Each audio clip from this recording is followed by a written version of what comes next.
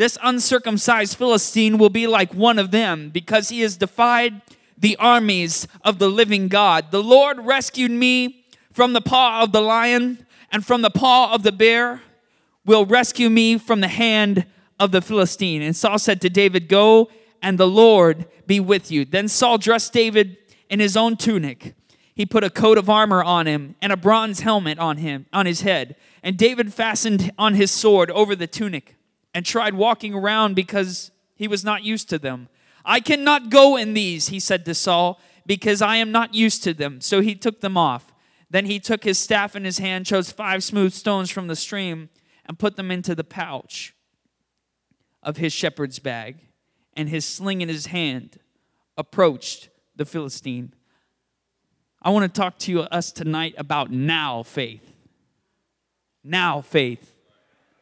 Now faith. Jesus, we magnify you. We give you all the glory, Lord. Thank you for your presence in this place that we've already felt. Thank you for anointing my lips. Thank you for anointing our hearts and our ears and our minds to receive what you have in store for us, Jesus. We give you all the praise and all the thanks. I pray that now faith would ignite a fire in our souls, mighty God. In Jesus' name. And everybody said amen. You may be seated. Verse 32. Did we find out what chapter that was in? 17. Thank you. 32 of chapter 17. And David said to Saul, let no one lose heart on account of this Philistine.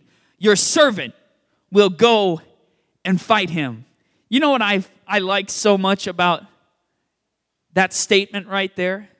Is that he was in a moment of pressure. And you know that David looked around, he looked from side to side, and he was with his brothers, and he said, I'm going to do something about it. It wasn't methodical, it wasn't thought out, it was just instantaneous. He said, I'm going to go do this. I'll fight this giant. You know, the world, they like to tell you that everything's got to be methodical. Everything's got to be thought out. You can't go do that unless you've got this degree. And you can't do that unless you've been to this seminar and you've received this certificate. And all those things are good. But sometimes God places you in a situation where the only way that He can work through you is when you just act. When you just activate now faith.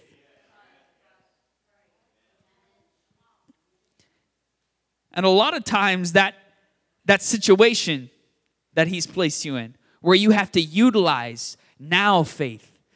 To the common eye, the now faith will seem completely and utterly illogical.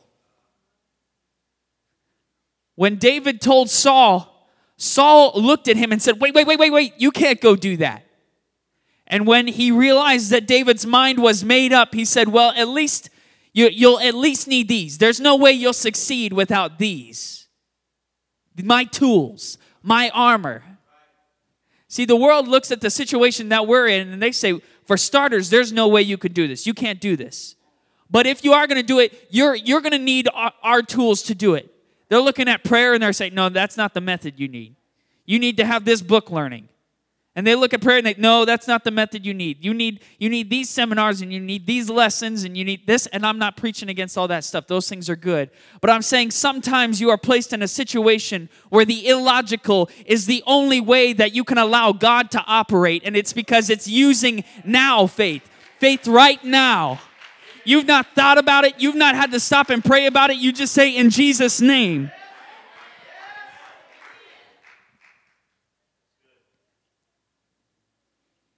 See, now faith doesn't have room for your master plan. A lot of times your dreams, you know, the scripture says the desires of your heart, God will fulfill those. But a lot of times your dreams and my dreams, they aren't God's dreams.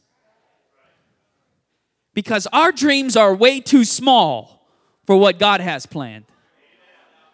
And in order to step in to those plans, the only way you are going to do that isn't through stuff you can read out of another book. It isn't from going to some great lectures. It's just going to be through the activation of now faith that you have built through 100% unadulterated prayer. Now faith. Matthew 18, verses 2 and 4. I do have that chapter written down. And calling to him a child, he put him in the midst of them and said, truly I say to you, unless you turn and become like children, you will never enter the kingdom of heaven. Whoever humbles himself like this child is the greatest of the kingdom. Today we call that childlike faith. You know, when you're a child, even if you have a traumatic experience, we have quite a few people in here that work with children on a daily basis. Some of them way too many children on a daily basis. But even if a child is placed in a traumatic situation where a lot of people would look at them and say, yep, I can recognize that child is damaged goods. Do you know that one thing that you can almost never inhibit a child from having is the ability to just believe in the impossible? Even if a child has seen traumatic situations that would damage an adult beyond belief, a child is somehow still able to capture in their mind's eye and in their heart the ability to believe in the impossible. And the Lord, He recognized that. And He said, you'll never enter the kingdom of heaven unless you can become just like this child. Because they have the ability not only humble themselves, but they have the ability to operate in the impossible by utilizing now faith. Are y'all with me? Their faith is bigger than our faith a lot of times. I know this to be true for one very specific reason. I've been utilized a lot to work with children's ministries, do crusades, do rallies, preach camps. And I prayed for a lot of kids, and I prayed a lot of kids through to the Holy Ghost. And I've also prayed for a lot of adults to receive the Holy Ghost. But the interesting thing about a child is that if you give them the instructions and you tell them this is how you receive it, this is what it is, and this is why you need it, and then you tell them, the second I lay my hand on you, you're going to receive it. Do you know what almost inevitably happens every time? The second you lay your hand on that child, after you've told them, they believe it, and they receive it. Because a child has the ability. They're not constrained by preconceived notions. What you say, they believe. To human logic, what we have, the Holy Ghost, that's impossible. To human logic, to science, well, how can you prove that? How can you prove you have the Holy Ghost inside you? That's why a lot of times it's very difficult for very intelligent people or very logical people to receive the Holy Ghost. They spend too much. I've told many people this. You're thinking about it too much. And I know that sounds very simplistic, but they're literally just thinking about it too much. This isn't something that you have to meditate on. This isn't something that you have to schedule, and this is something that just happens. The Lord says He wants to give it to you, and you receive it. Now faith. Their faith doesn't depend on whether He does it. Their faith just depends on He can do it. See, a lot of us, we have that doubting Thomas syndrome. Well, Lord, I got faith, but I'll believe it when I see it. The thing about now faith is, now faith doesn't try to strategize for the Lord how He's going to do it. It doesn't try to strategize how the result is going to come into play. Now faith doesn't even care if the result ever happens. Now faith isn't worried. It isn't concerned about whether what you've been asking for actually comes to pass. Now faith just says He can do it. If He does it, He did it. If He doesn't, He didn't do it. But He can do it, and my faith is that is it. Now faith just says, I'm not going to try to strategize for you, Lord, and I don't even care if you actually do it. I just know that you can. And when you activate now faith, you have challenged the Lord to respond. You know, people that, my grandmother, she's always, ever since I was a little kid, I can remember her being like this. But, I mean, for small infractions that as a teenager I thought were just a ton of fun. Like we would be cruising through traffic with my grandpa, and if he had to pump the brakes real quick, Jesus, Jesus, Jesus. You know, I was having the time of my life, but For her, that was something that she felt insecure for a moment, and she needed safety. But her instant reaction to call upon the name of the Lord indicated one thing to me, that she walked a life of now faith. It wasn't something that she had to think about. It was something that she had used. She had seen the results of time and time again. And when a situation arose, she immediately knew, all I got to do is call on the name of my Lord, my Father, my Daddy. He's going to come through. Jesus.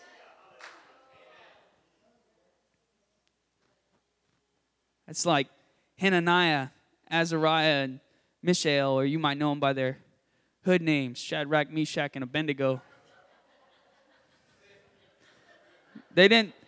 When they stood up, they didn't care about the result. They just activated now faith. Now faith wasn't trying to strategize, well, how's the Lord going to get me out of this? Or, Lord, what's your solution going to be? Now faith wasn't considering the results. Now faith wasn't trying to strategize for the Lord and telling him this, hey, Lord, I got some really good ideas. I'm in this problem. I think this is how you should solve it. Now faith just said, I'm not going to bow. And the Lord said, well, you're not going to burn. Now faith is what empowered them to, I'm telling you, it would have come down to it. When they're throwing you into a furnace and big boys like heat it up even more. Now faith might be wavering a little. But they went in, and the Lord, He came through. Because we know they didn't burn. We know that the guy that was throwing them in, he got consumed. But when they came out, they didn't even smell like smoke. It's not logical. It doesn't make any sense. The world would tell you, just bow and you can repent later.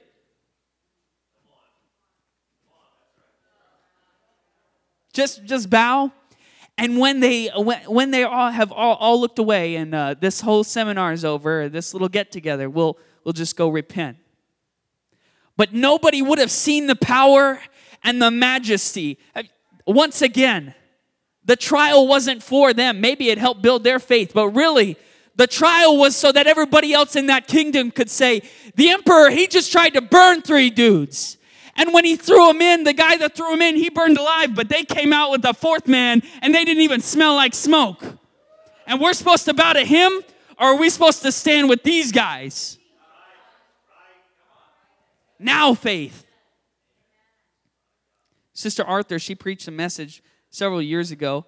It's fantastic. And she incorporated a study in it that I found very interesting. How the study was essentially this, how based off statistics, on people that have found themselves stranded, abandoned, any number of methods. They have found themselves in the wilderness, away from people, without the ability to just run down to your local convenience store and get some groceries. They're put in a survival situation where they have no shelter, no food, no water, no one else around. And statistically, children are more likely to survive than adults. Now, that struck me as very strange. You have and in some of these instances, if I recall correctly, there was even some adults that were avid outdoors people. They were knowledgeable. They were skilled in field craft. They were familiar with some of the methods to stay alive. And these children, I mean, they're barely writing their names in crayon in a straight line. And they're more likely to survive. And it's because of this one specific reason. When your plan doesn't go the way you want it to, all of a sudden, all you want to do is just, I'm done. I'm going to just sit down and die. And in a lot of those situations that Sister Arthur brought out, you could tell just by the way they found the remains of these people that they had literally just sat down and died. When their plan didn't go the way they wanted it to. But the thing is, a child, there is no plan. Nothing's too illogical. Well, what is an escape?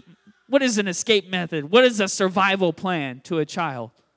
They're not thinking about those things.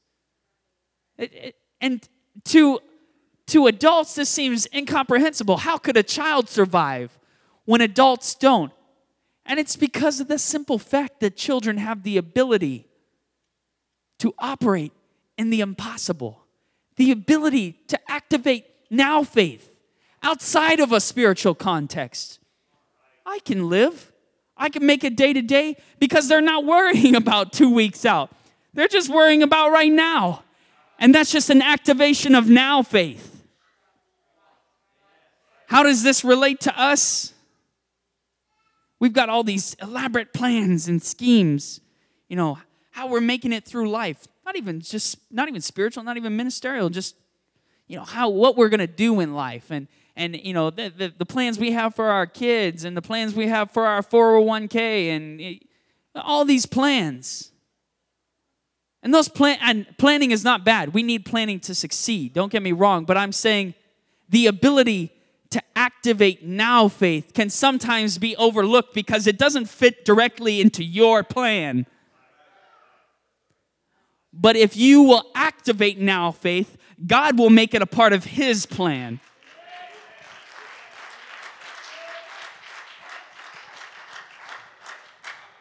I can think of multiple instances of people that have activated now faith.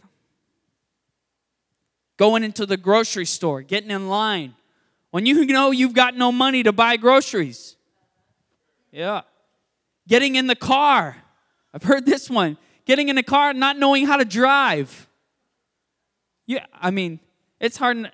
When you first start out, some of us were blessed to start with an automatic, but when you first learn how to drive stick, that could take a little bit of time.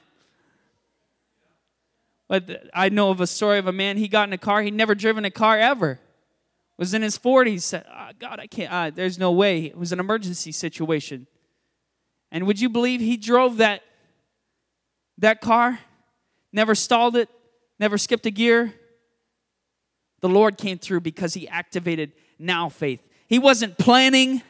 There was no methodology. It was just get in Jesus' name. Make it happen. Sticking gum on a flat tire. That's not logical, people. How many times have I heard that? Sticking gum on a tire and in Jesus' name. What on? Yeah, fix it. No kidding. I need some of that gum on my life. I'll run down to the bank and recounting money. And every time you feel the Lord speaks to you and you recount that money and suddenly there's more money in the pile than you counted the last time. Recount it again. I've heard of all these things. Now faith. A child laying hands on someone. My brother Nolan, he's not in here. But I can think of 2 or 3 instances where he laid hands on people and immediately, boom, healing. Some for small things and some for large things. Illogical. Every now and then, I like to just go up to and visit Sunday school. I haven't done it since I've been here, but every now and then, in Arizona, when I would be at service, I just get the inspiration to go back to the Sunday school, even if I wasn't teaching or working with them. And when altar call comes, just have some of those kids pray for your needs. You don't have to tell them what it is; they won't understand. Just tell them you want them to pray for you.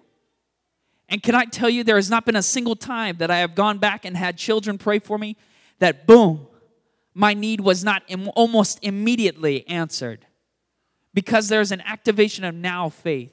Why do I keep talking about children? It's because the Scripture commands us clearly.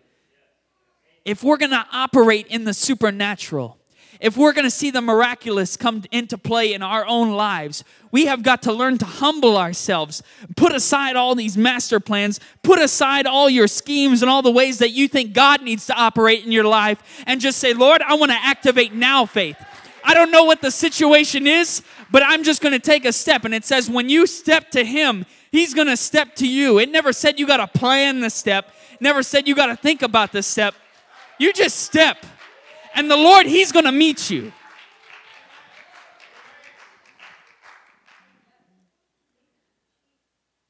Bishop brought to my reminder the other day, we were on the phone, he brought to my reminding the story of elder sister Urshan when she was they were on a plane, and they could see out the starboard side of the plane that I think it was one or two of the engines, I can't recall, the turbines had completely stopped on this plane. It becomes quite obvious there is sound deafening material in those planes, but it becomes quite obvious when an engine is off.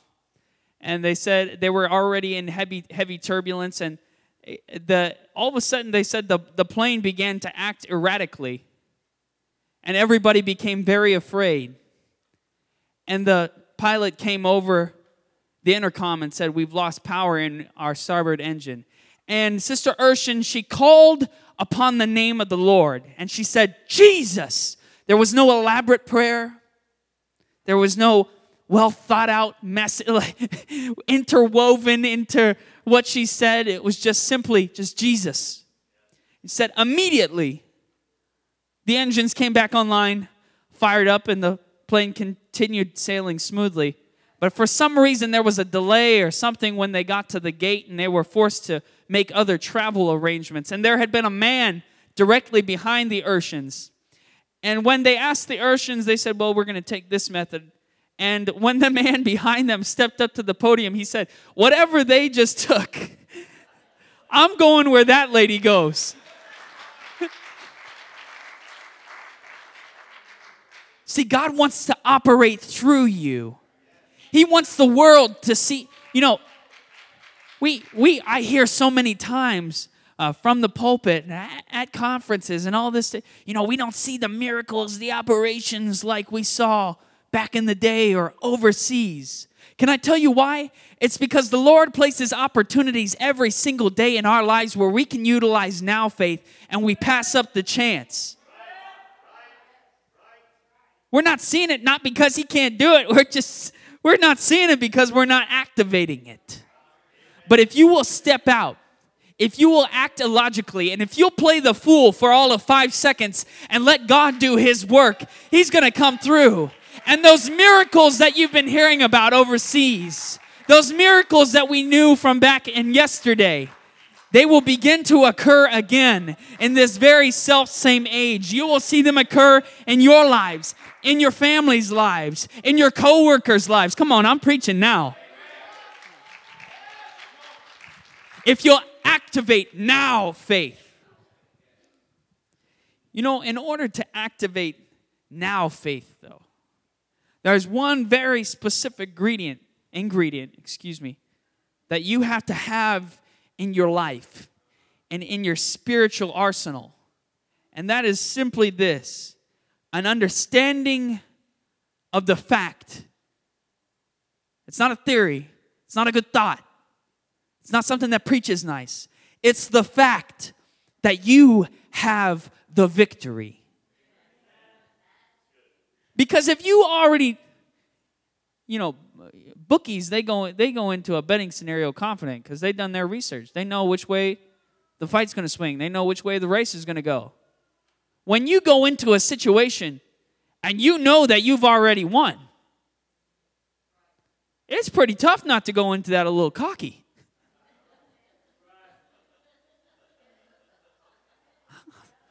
I mean, come on. Yeah.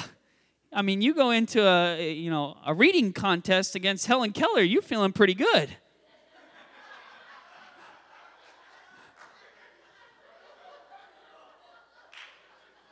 And that's how we ought to feel when we face the enemy. I'm going through a trial. So what? I got the victory. That fool, he can't even see. You got to have the victory. I'm going to tell you a story about victory. My uncle by marriage, Brother Delman Sansom, he's pastors in Phoenix, Arizona. He's the district secretary for the state of Arizona. But he said, I got on a plane one time. He didn't mention where he was going. He said, but I found my seat, and he said, the folks I was going to preach for, they had blessed me.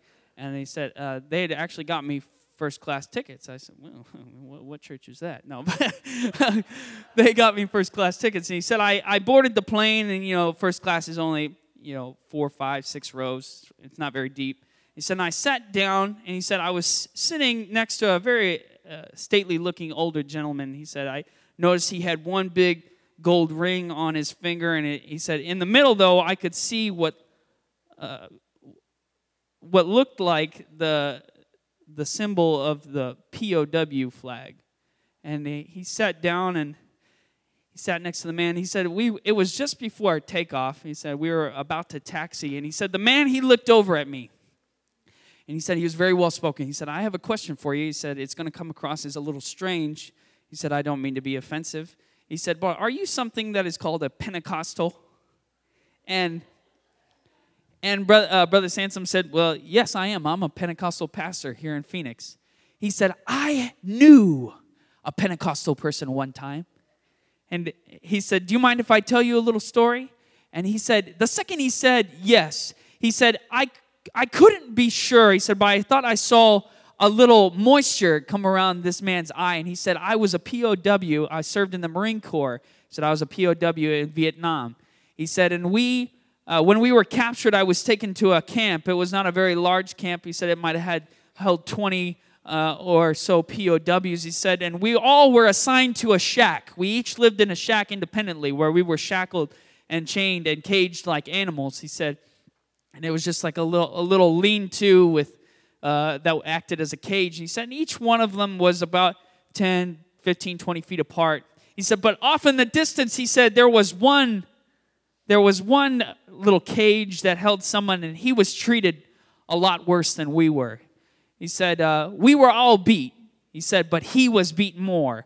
And he said, we were all starved. He said, but there were many days when they bring we'd eat our rice portions were about the size of a tablespoon. And that's what we would have to eat every day. And he said, there were many days when that little shack was skipped.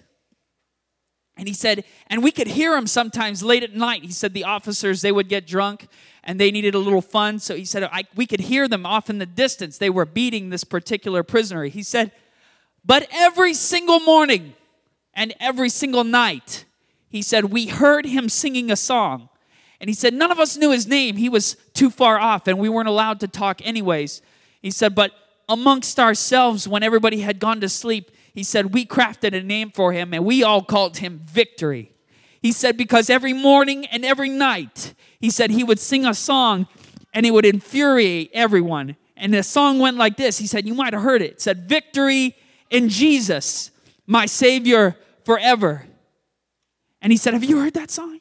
He said, and Brother Sansom said, yes, I heard that song. He said, they eventually beat him or starved him to death. He said, I don't know which.